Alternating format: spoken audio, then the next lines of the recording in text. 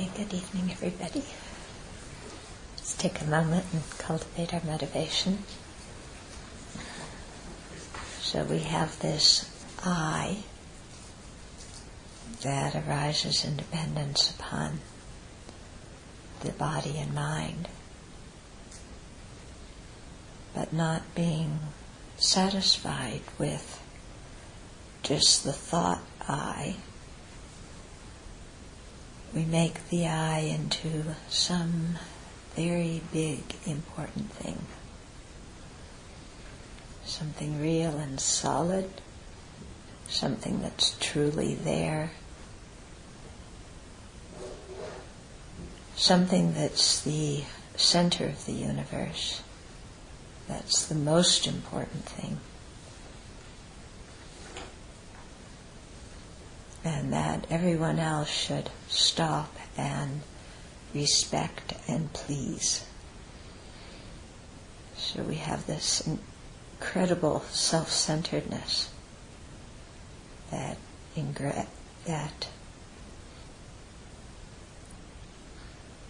makes the I more important than it is, that inflates the I.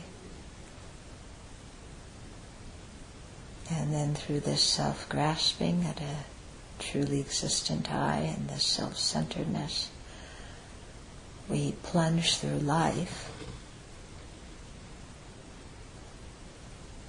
with the mantra, I want what I want when I want it. And then not getting what we want when we want it. We again make a big deal out of the I and get mad at the world, feel it because we feel entitled to have what we want, or we turn in on ourselves and get mad at ourselves, telling ourselves we're unworthy and inadequate.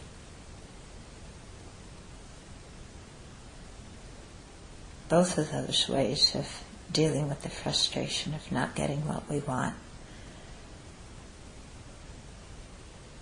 are also inflations of the importance of the I, making the I more important than it is, creating stories that we project on ourselves.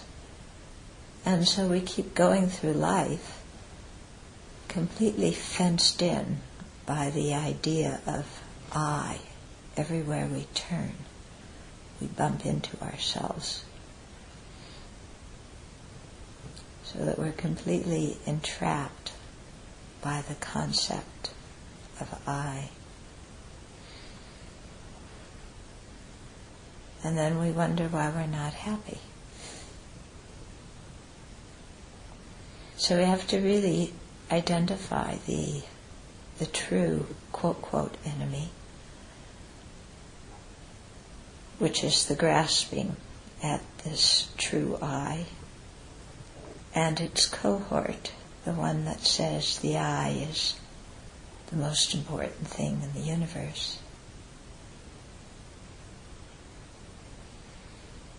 And so seeing the disadvantages of those two types of thought, seeing that neither of them is an accurate description of what actually is, then we oppose them, we counteract them, we stop believing in the I and the importance of the I. And that gives us so much space to really care for others, really contribute to the well-being of others, and to have genuine freedom, not bumping into ourselves everywhere we go.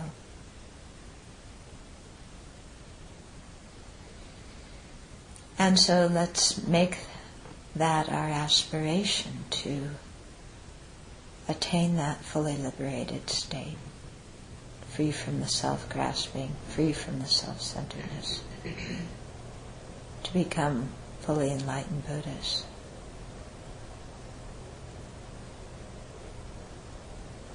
and in that way really be able to love others and have genuine compassion for them and work for their benefit. So take a moment and generate that motivation.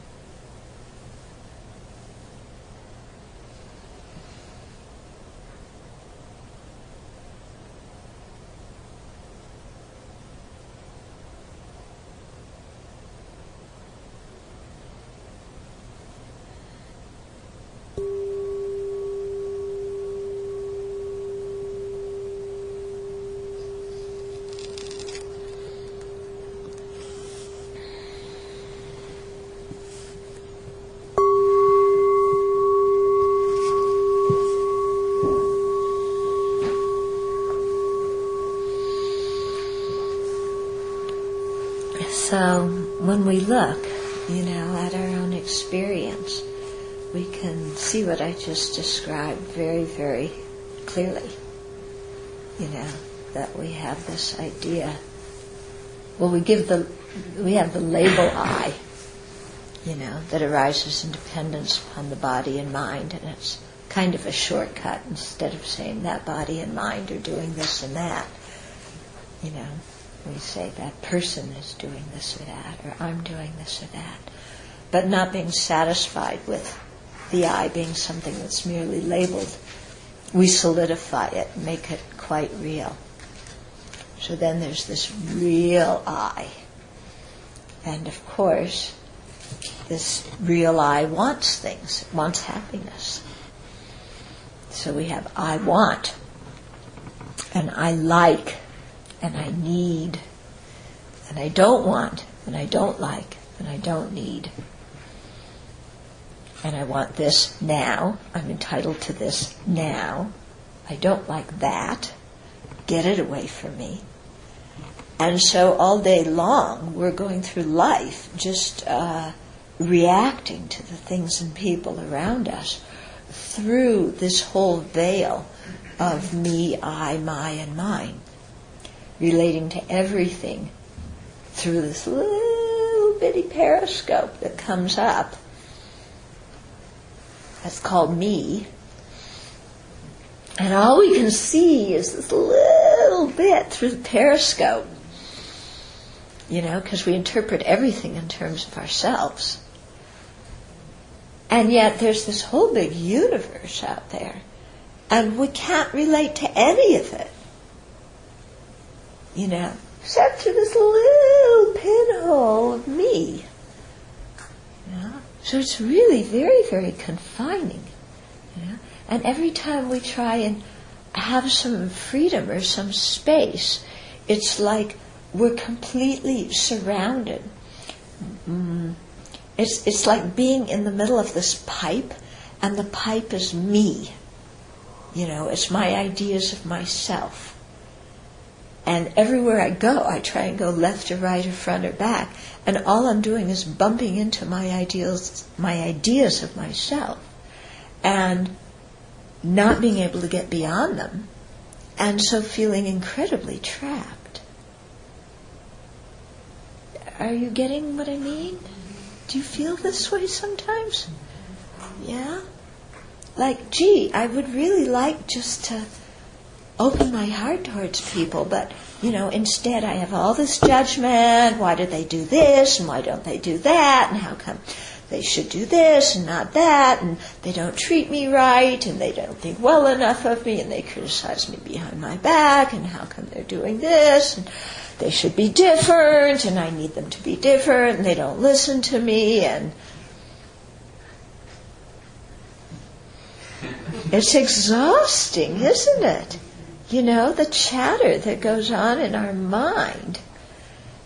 So much judgment of other people because they just aren't conforming to what our thought of me thinks they should be. We want them all to relate to us in a certain particular way.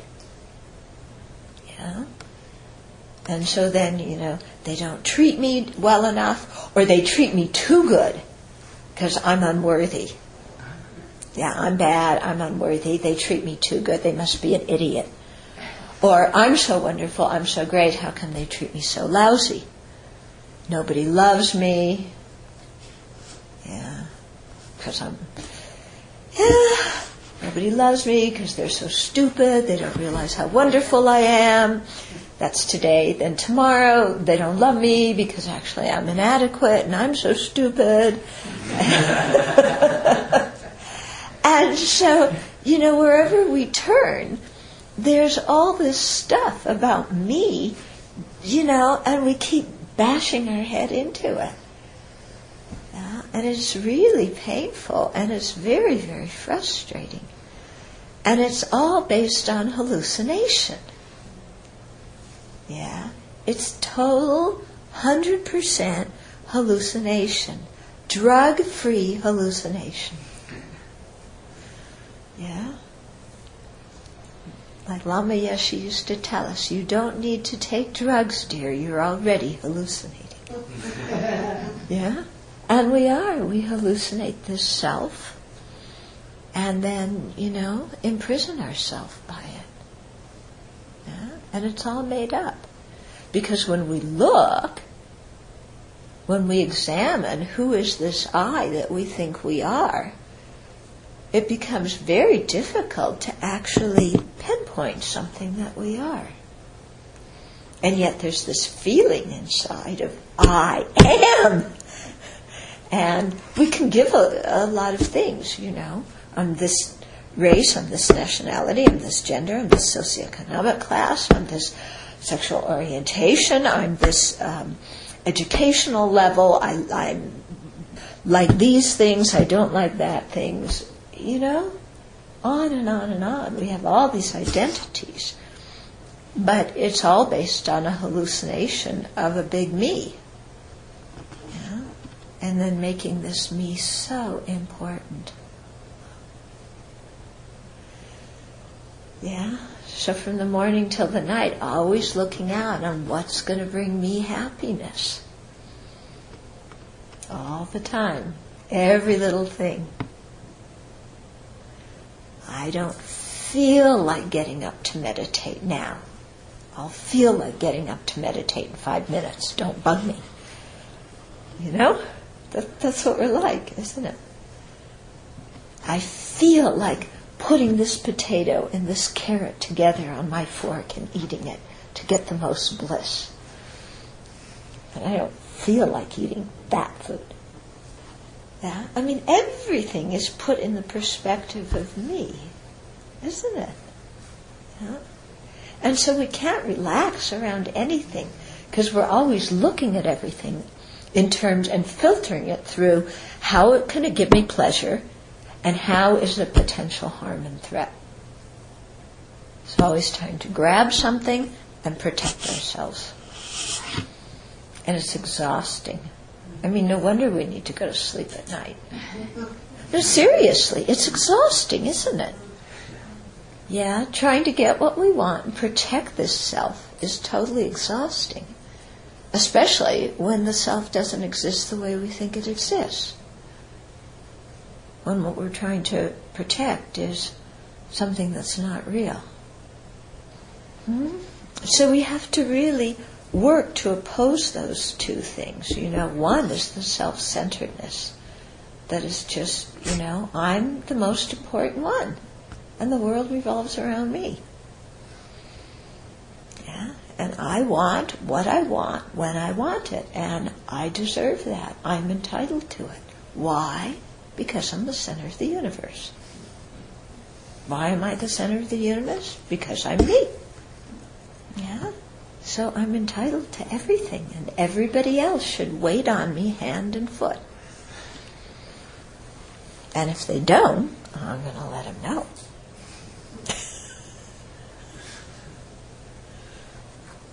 True? Not true. Yeah? So,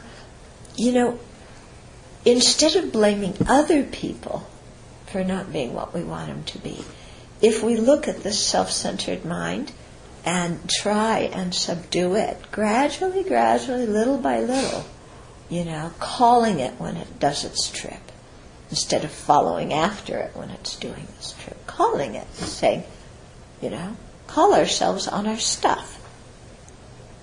Talk to your self-centered mind and say, who do you think you are? You know that question your mom used to ask you all the time? My mom always did.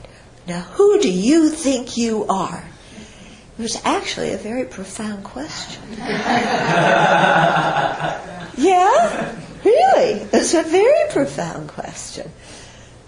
Who do you think you are, young lady? I'm me! Yeah. That's the way we felt. Yeah. But examine that. Who is that me? And why should that be me be the most important thing in the universe? All those times, I used to hate when I got disciplined because it was never my fault. Every time I got in trouble, it was always unfair. I never did anything wrong. The problem was the world didn't cooperate with me. But for me, I never did anything wrong, and I couldn't figure out why I would ever get in trouble. It was terribly unfair when I got in trouble. Even now, if people criticize me, they're criticizing me for something I didn't do. It's not fair.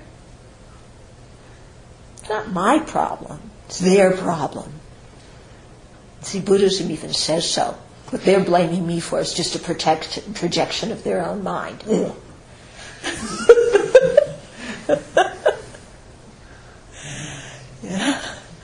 So we get so stuck in this self-centeredness, and it makes us really, really unhappy. So to notice it, and then slowly try and apply the antidotes to it. Okay? You can't go in there with a sledgehammer and say, I'm going to get rid of my self-centeredness. Wham! Because the I that's getting rid of your self-centeredness is also a big, fat, important I, isn't it? Yeah. So you have to be, just as the I is very sneaky, we also have to be very sneaky. Really go in there and, who do you think you are? Yeah? Why should everybody do this? Is that really going to make you happy? We have to pose questions to ourselves. But we have to do it, in this way so that we can really see the falsity in the self-centered thought and the self-grasping ignorance.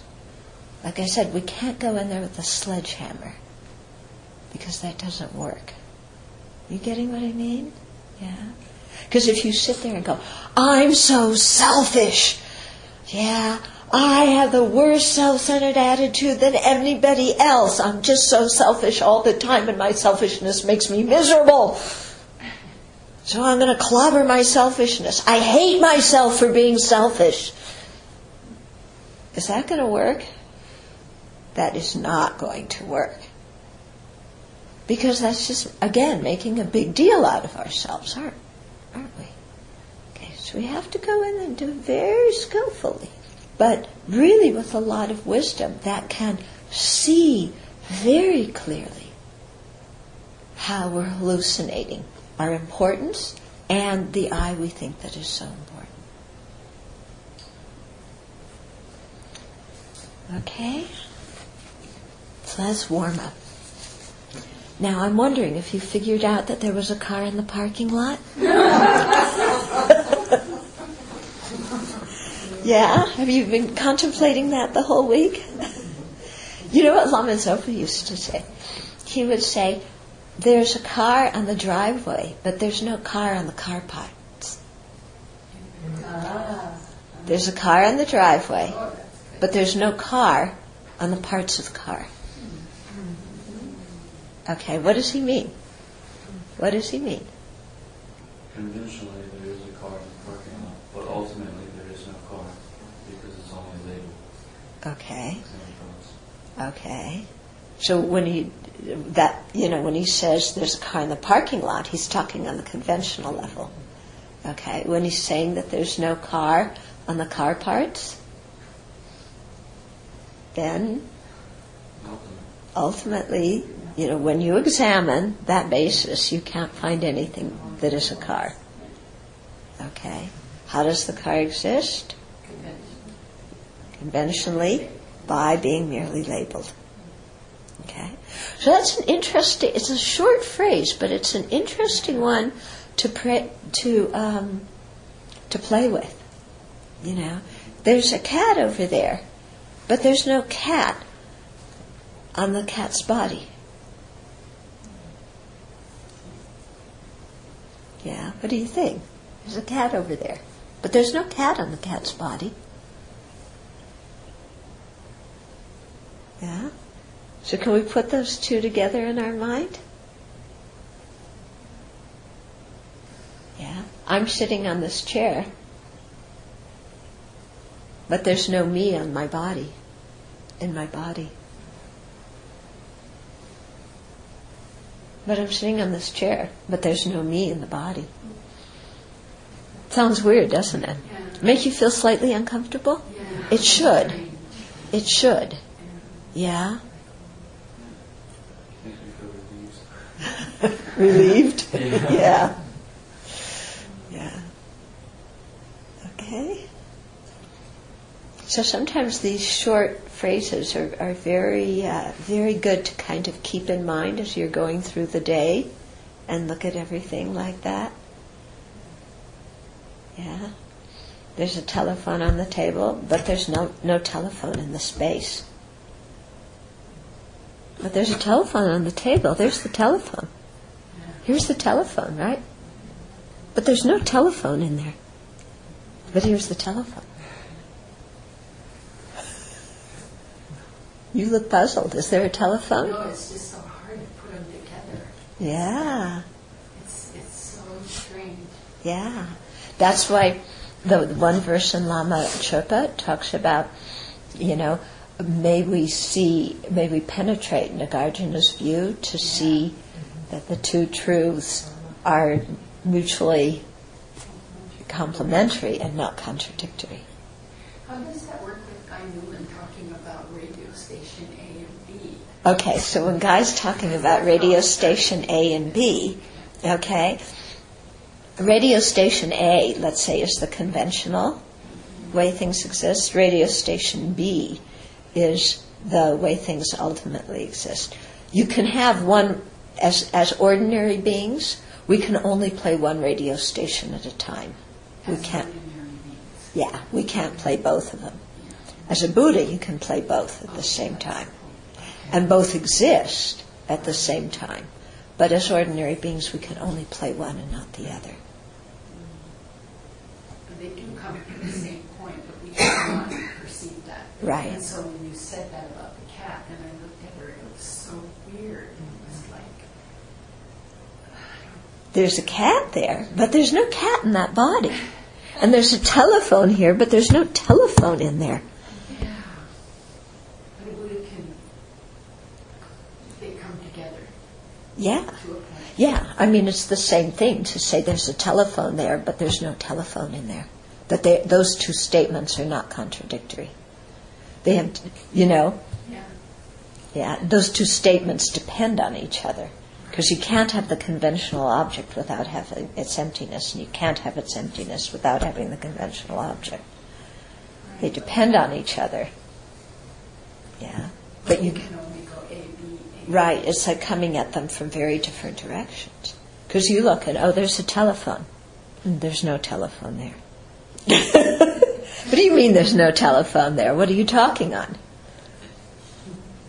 Yeah, you're talking on a telephone. Where's the telephone you're talking on? Through channel B, you can't find a telephone you're talking on. Through channel A, the telephone's right there. Didn't he also say that on channel A you start hearing some advertisements about channel B? Yes. Yeah. Understanding conceptually, intellectually, channel B. Yes. Little trailers or something. Yeah, right. Yeah, because you can only get to channel B through channel A. You can't go directly to channel B. Yeah, because we have to learn about emptiness. And how do we learn about emptiness? We have to use words and concepts. Then we have to reflect on their meaning. Then we have to meditate on their meaning. You know, if we didn't have to use words and concepts, if we didn't have to learn about emptiness in order to perceive emptiness, then we already would have realized it, right? Close your eyes, there's nothing. You know, there's emptiness. Go to sleep, emptiness. Yeah. It's not like that. Okay, let's go back to the quiz. Let's finish the quiz today at least, okay? Okay, so we were on question 8. Give 3 reasons why pleasure and pain are not real. Okay. Well, I would use the word truly existent. So they're not truly existent because they depend on causes. Okay, so pleasure and pain depend on causes. For example, what's a cause of pleasure? What's a cause of pain? A nail in your foot is the cause of pain. Okay, a nail in your foot is the cause of pain. What else is the cause of pain? The feeling that comes up from that. No, that is the feeling. Pain is the feeling. Yeah, so what else is the cause of pain? Having the body there, having the receptors there, having the mind there that can perceive this, having the nail there, having, being not drugged out so much that you can't, not sedated. Okay, so not being sedated. Having a body, being born in a body, is a cause of experiencing the pain of the nail in your foot. What else is a cause of the pain?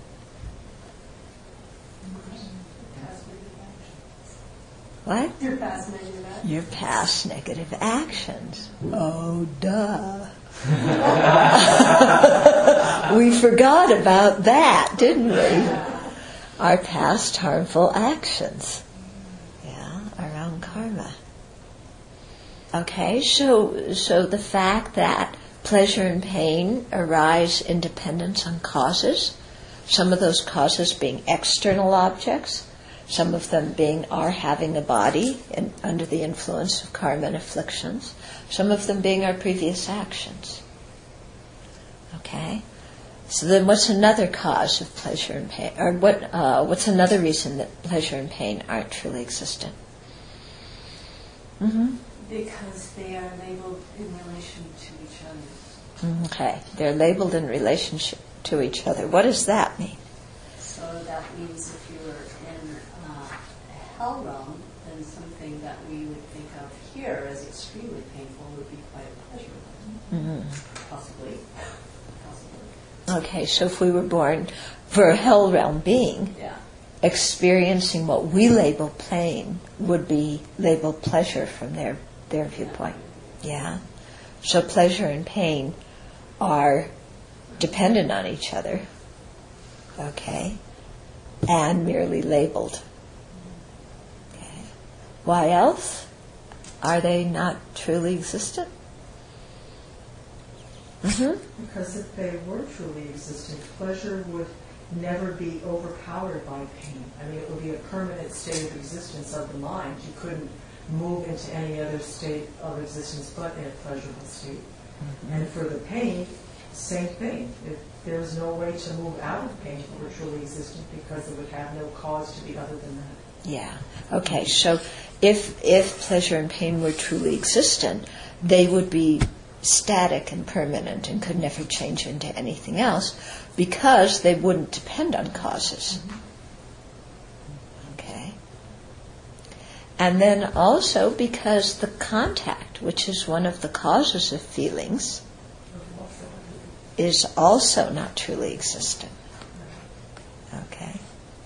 So an impermanent phenomena couldn't cause a permanent, couldn't contact it with an impermanent phenomena. Feelings could not be the result of an impermanent phenomena if they were truly existent, if the feelings were truly existent. Well, just even, can a permanent phenomena produce anything at all? No. No. Because it doesn't change. So whether it's truly existent or not, it can produce. But contact is an impermanent phenomena. If it were truly existent, it would have to be permanent, then it couldn't produce anything. Okay. Yeah. So these are things to think about when you have pleasure and pain. Yeah, usually that's not what we think about when we have pleasure and pain. Yeah, when it hurts, it feels like it really hurts from its own side, independent of everything else. And when it's pleasurable, it feels like it's pleasurable from its own side. Yeah, independent of everything else. And it feels like the pleasure's coming from the object and the pain's coming from the object. You know, but they aren't. Yeah? Permanent. They feel permanent. Yeah, yeah. You're in the experience. Yep. When you're in the experience, our mind holds the experience as permanent. Okay. Intellectually, you know it isn't. It doesn't feel that way. Yeah. Yeah, that's because we have also the wrong grasping that grasps the impermanent phenomena as permanent. That's one of the 4 distorted conceptions we have. So it comes especially in terms of pain and pleasure. When it's painful, we feel like the pain is always there. It's never going to change. It's never going to go away. It wasn't caused by causes. It just came out of the blue, and it's always going to be there. And we react to it that way, don't we? And we fight it, and we're miserable. And the same thing with pleasure. You know, when there's pleasure, it came out of the blue. I want more of it. And again, it doesn't feel like it's when we experience pleasure, we don't say to ourselves, oh, this is a result of my constructive karma.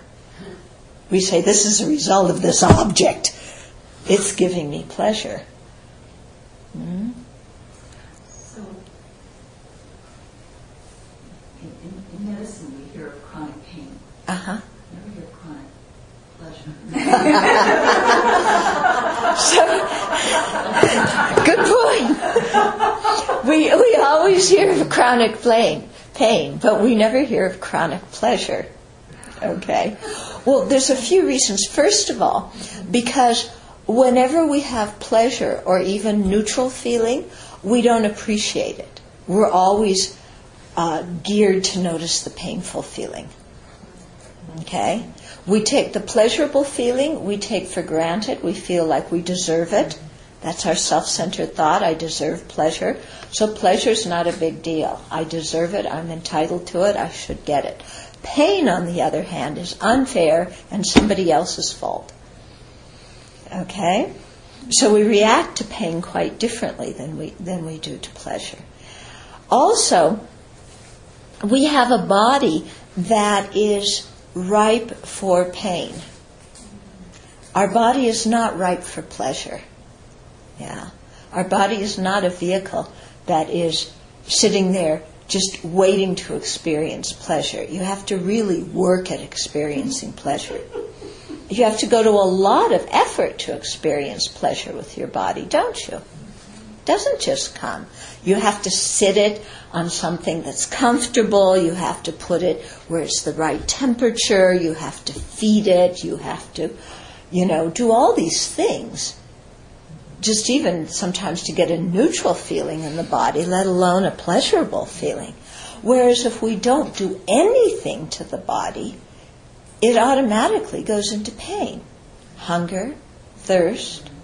I'm sitting too long, I want to stand up. I'm standing up too long, I want to sit down. Yeah? My body's tired. I want to go to sleep. I've been sleeping too long. I'm groggy. Yeah? So just by nature, our body is a difficult thing by its nature. Yeah? It's an idea that we don't like to really think about very much. We'd much rather think of our body as a vehicle for pleasure. But if we really look at it, it's not quite like that. We have to work very hard to stay alive, very hard to make the body happy. The body's a very demanding taskmaster.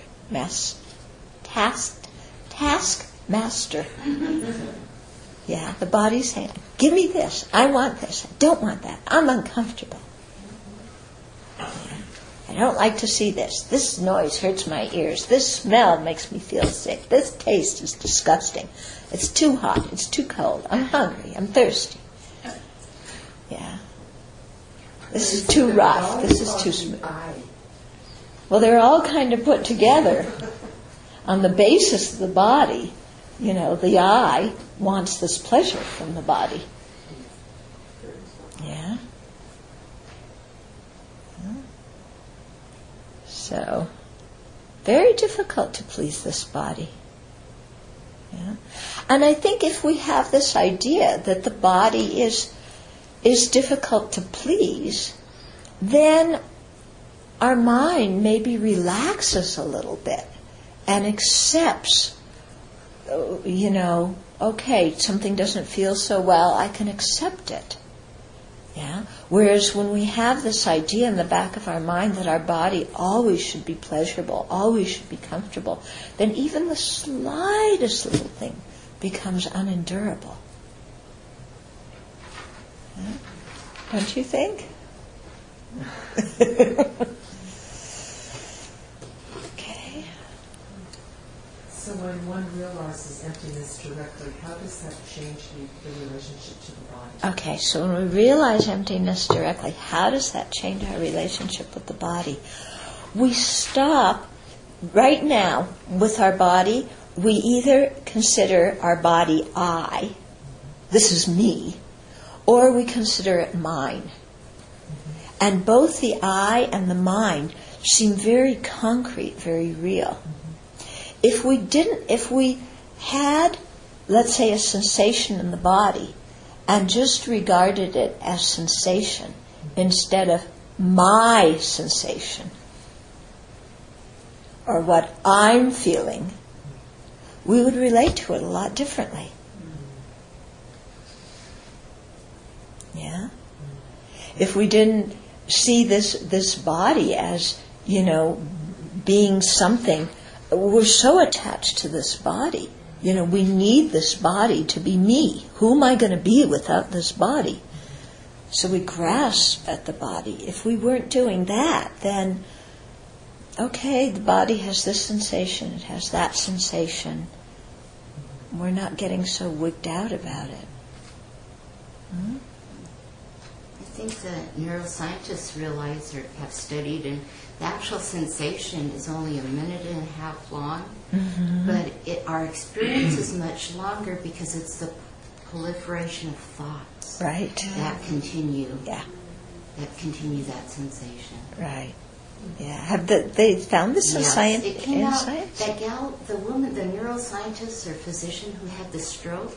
Oh, yeah. Relatively young. Yes, it was because then she experienced without the thought, the concepts. Oh, right. So she had a direct experience. She could, she could see it. Right. And they have since confirmed what her experience was. Right, that the actual sensation doesn't last very long. But what makes it seem so long is the proliferation of thoughts that follows it. Yeah. And is this only like for physical sensations or like as well as mental? All the emotions, Wow. Yeah. Yeah. Because if you look, like when you're unhappy and you have an unhappy mental feeling, try and just focus only on the unhappy mental feeling. See if you can just experience the unhappy mental feeling. It's actually quite different because automatically our mind says, I don't like this, I don't want this, this feels terrible, this shouldn't happen. There's a whole proliferation of thought. So it's hard to even get to that little moment of unhappy mental feeling because it's totally drowned out by the cacophony in our head that's commenting on it. I was reading in Thich Nhat Hanh's books, The Heart of Buddha's Teachings.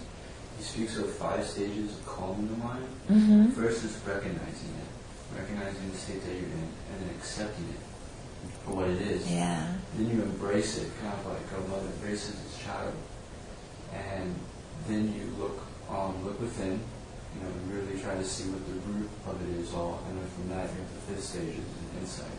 Mm. So that can totally reverse the whole habitual patterns that we are to reenacting Yeah. and resisting everything. Yeah. And it's just Yeah. Yeah, there's a way to do this, to, be free of it. But we need real consistency to actually apply the method. Yeah. It's not going to work if we just do it once or twice. Yeah, it needs consistency over and over and over. Yeah.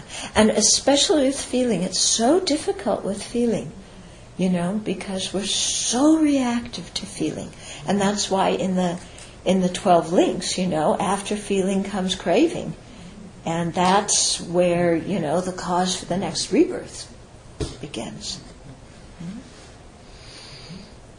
Mm-hmm.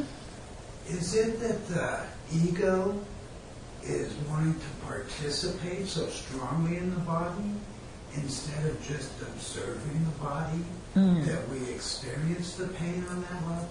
Okay. So is the ego the wrong, what we're calling like the wrong conception of the self? Yeah. So you're asking, is that something that it's not content just to observe the body, but it wants to really participate and hold on to the body? Yeah. Yeah.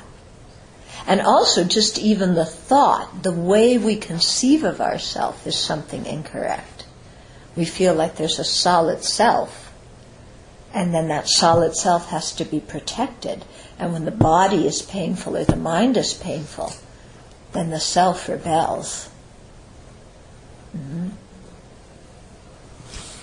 I don't like this. It's not fair. The world should be different. And then those kind of thoughts create more pain. Yeah. Those kind of thoughts themselves are extremely painful. That's what I meant at the beginning by we're bumping into ourselves wherever we look. Yeah. Should we go on to the next question? Maybe we won't finish the quiz tonight. That's okay. Okay, so question 9. What is the ignorance that is the root of cyclic existence? Why is it important to eradicate it? And how does wisdom cut this root? So what is the ignorance that's the root of cyclic existence? Independent origination? No. We're ignorant of dependent origination. Okay. Not seeing inherent existence in everything. Well, there is no inherent existence. Exactly. Yeah. So, not being able to look at something and say it doesn't inherently exist. We see it as existent, and our mind keeps on seeing it as existent. okay. We've got to get rid of that. Okay. So the ignorance that doesn't see things as they are. Okay. To make the reality as it is. Okay. So as it is, the ignorance doesn't see. What does the ignorance see? It sees true existence. So what is the ignorance that's the root of cyclic existence? The ignorance grasping true existence. Okay. And so why is it important to eradicate it? Why is the ignorance grasping true existence the root of samsara? You just gave it in the whole intro.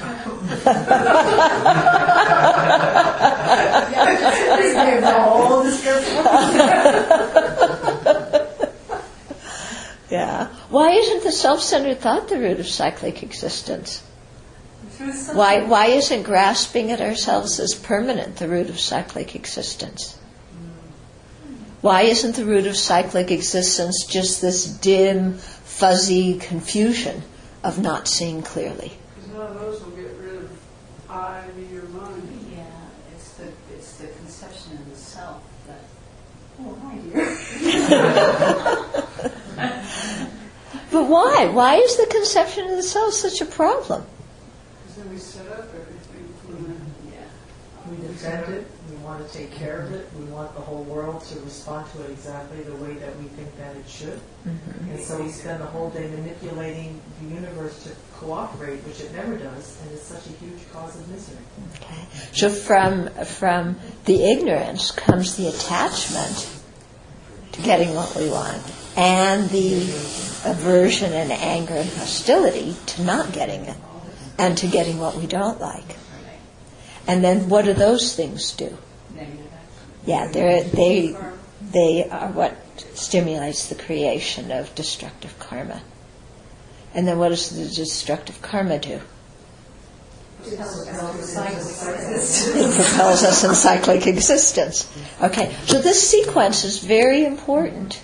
You know, this is the abbreviation of dependent origination. You have ignorance, which gives rise to the afflictions, which give rise to karma, which gives rise to suffering. Then once you have the suffering, what happens? The whole thing continues. Yeah. Because you know, by being in this whole predicament, then you're still grasping at the self, so you have more attachment and aversion and so, and then you create more karma to be reborn, and then you have more unsatisfactory conditions. Yeah, and you go round and around, you know, like a Ferris wheel, like a merry-go-round. I mean, really, a merry-go-round is such a good thing, because you go up and down between lower realms and upper realms. Mm-hmm. That water wheel. Yeah, that water wheel. Okay, so how does ignorance cut this root of cyclic existence? Yeah, how does wisdom? Just checking.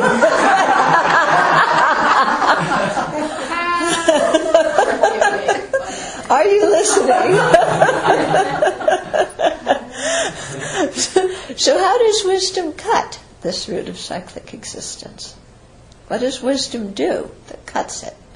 When we see everything as it is, then we're not limited through an ignorant view of an I and base everything upon conceptions. Okay, so when we see things as they really are, then we're not stuck on a limited view of the I. Exactly. We're not in that little pinhole. Okay. And why is this? Why, when we have wisdom, are we not stuck in that pinhole? Because we can see how everything is connected to each other. Because we can see how everything is connected to each other. Everything is impermanent. Right. Huh? And we also see how everything is impermanent. We see how things are impermanent. We see how they're connected. We see that the very thing that we pinned it all on does not exist in the way that it appears. Okay, so the very thing that we, pinned it on is erroneous. Yeah. So in other words, what ignorance grasps as real, wisdom sees that same object in completely the opposite way. Okay? You have to remember this. Yeah?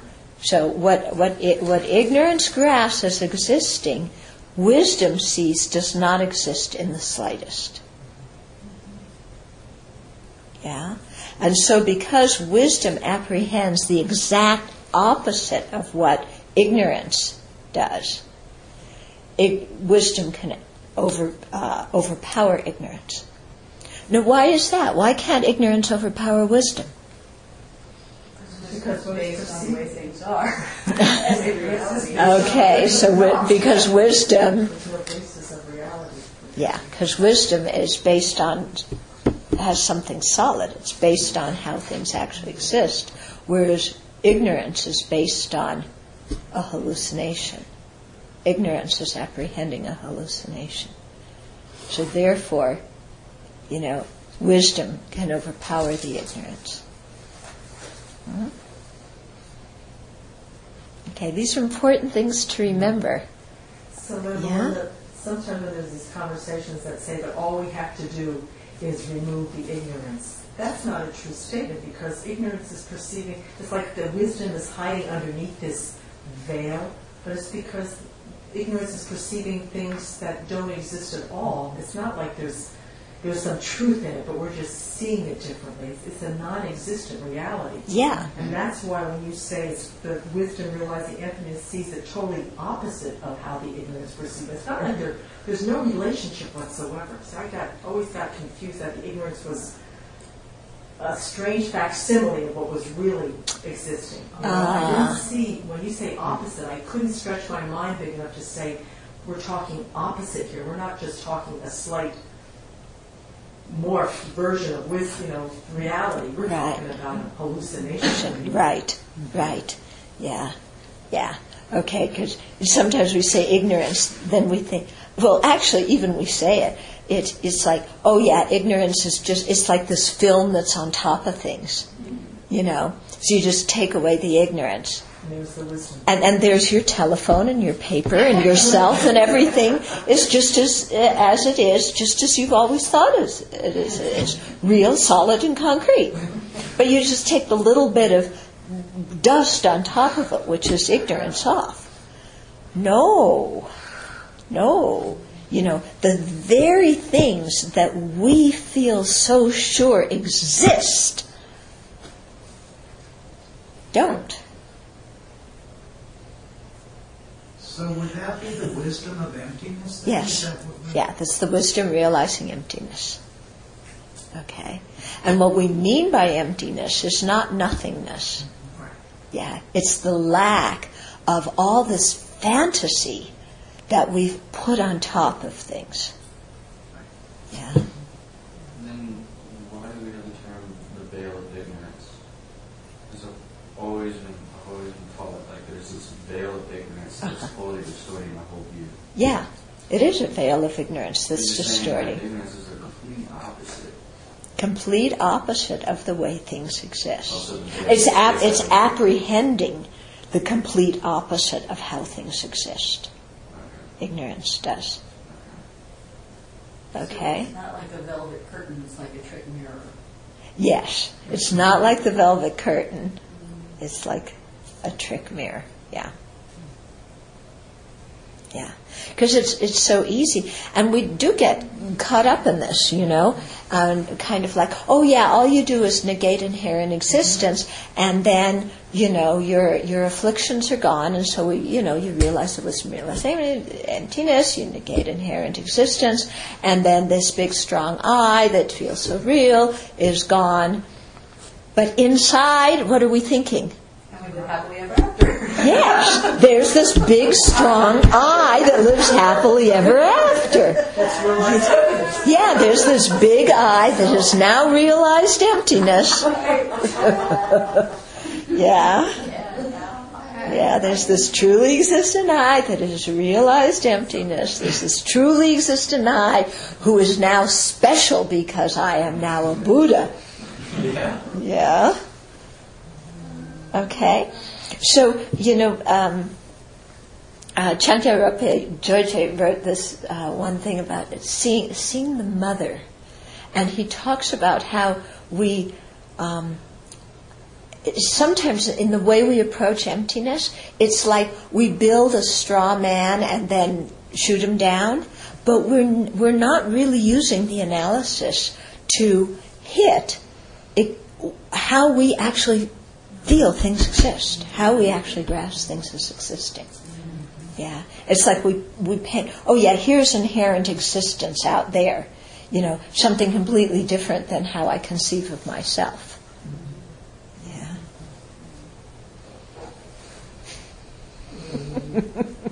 It's very tricky. Very tricky. Okay, we have a few minutes left for questions.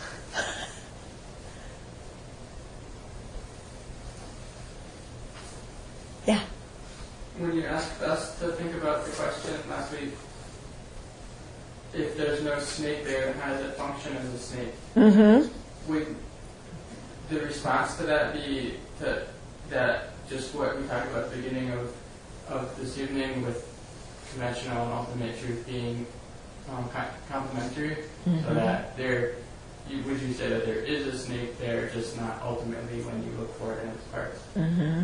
Okay, so what do people think about what he said? I'd asked you to think about, if there's no snake there, how can it function as a snake? I mean, if there's no clock here, how can this tell time? There's got to be a clock here. Yeah, there's got to be a snake there. Otherwise, how can it bite you? Right? So he's wondering if, the way to resolve that is what we were talking about at the beginning. Yeah, about ultimate and conventional and them being complementary. What do you think? Conventionally it functions. Mm-hmm. And then ultimately you can't designate it on that basis. Okay. So when we say there's no snake there, what viewpoint are we talking from?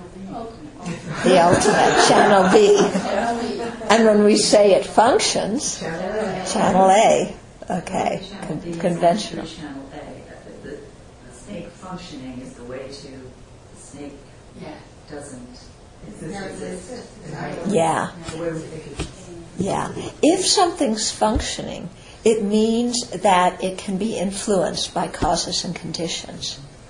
If it is influenced and produced by causes and conditions, it exists dependent on something else. If it's dependent, it can't be independent.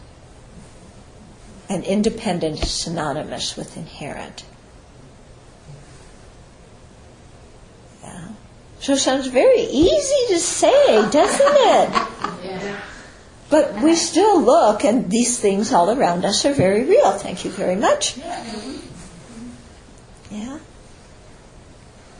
It's very interesting, to try and make it a practice when you have happiness or when you have happiness, to just say this is produced by causes. Train the mind to see, instead of, here's this unhappiness, I got to fight it. This is produced by causes. Produced by causes. It's produced by causes, therefore it's impermanent. It's not going to last. Even I want it to last, it's not going to. Yeah. That's what makes it really interesting. Because you feel, it's permanent, it's always going to be there, I can't get rid of this horrible feeling. But even if we wanted it always to be there, it's not. And in fact, if we look really closely, each moment by moment, each moment of that pain or each moment of that pleasure is also going out of existence moment by moment. So each moment is not going to be there into the next moment. So it's going out of existence before our very eyes while we're thinking that it's permanent. You see, I am produced by causes. Yeah. With that, and it feels so strange. Doesn't it? I'm produced by causes. I am produced by causes. The only reason I exist is because the causes for me exist. And they're shifting. Yeah, and they're shifting. And our mind goes, what? I only exist because the causes for me exist? Forget it. I am here. I don't depend on causes, on these flaky causes that arise and cease. I'm here. Really. Not going out of existence anytime soon. Like forever. And yet, actually, moment by moment, we're going out of existence, aren't we? Yeah, I'm going out of existence. Okay, so those are some good things to sit with for the week. Okay? Really sit with that and try and see that. The interesting thing I've been thinking about taking into the weekend is that the dying process itself is the cause and conditions starting to really they're disintegrating, but the cause and conditions for a life to be alive, for a body to be alive, and for a mind to be in a body, those causes are changing in a very specific way. Yeah. They're subtle still, but there's also something going on where the body no longer is being supported by the causes and conditions that kept it alive. So just taking this whole teaching and putting it into the weekend with this whole Yeah. life and the death process. Okay, so this weekend we're going to be having a course on preparing for death and dying, and bringing this thing about impermanence and non-true existence into it, and see that actually moment by moment we're changing and disintegrating. So it's not like we live and then there's a fence, and at this moment we're living, and you cross the fence and now you're dying. This is the way we feel, isn't it? I'm living, and then dying, it comes later, sometime. Yeah. And so even we're terminally ill and we're disintegrating, I'm still living. I'm not dying. Both at the same time. Huh? You should be doing both at the same time. Yeah. We're living and dying at the same time. And the cause of death is birth. Yes. Cause of birth is death. Mm-hmm. I have a problem with time. Mm-hmm. I don't understand how time truly exists. Or does it truly exist? It does nothing. Nothing truly exists. So time exists, but it doesn't truly exist. Okay. Why doesn't it truly exist? When we talk about a minute, isn't a minute based on our conceptualization? Yeah.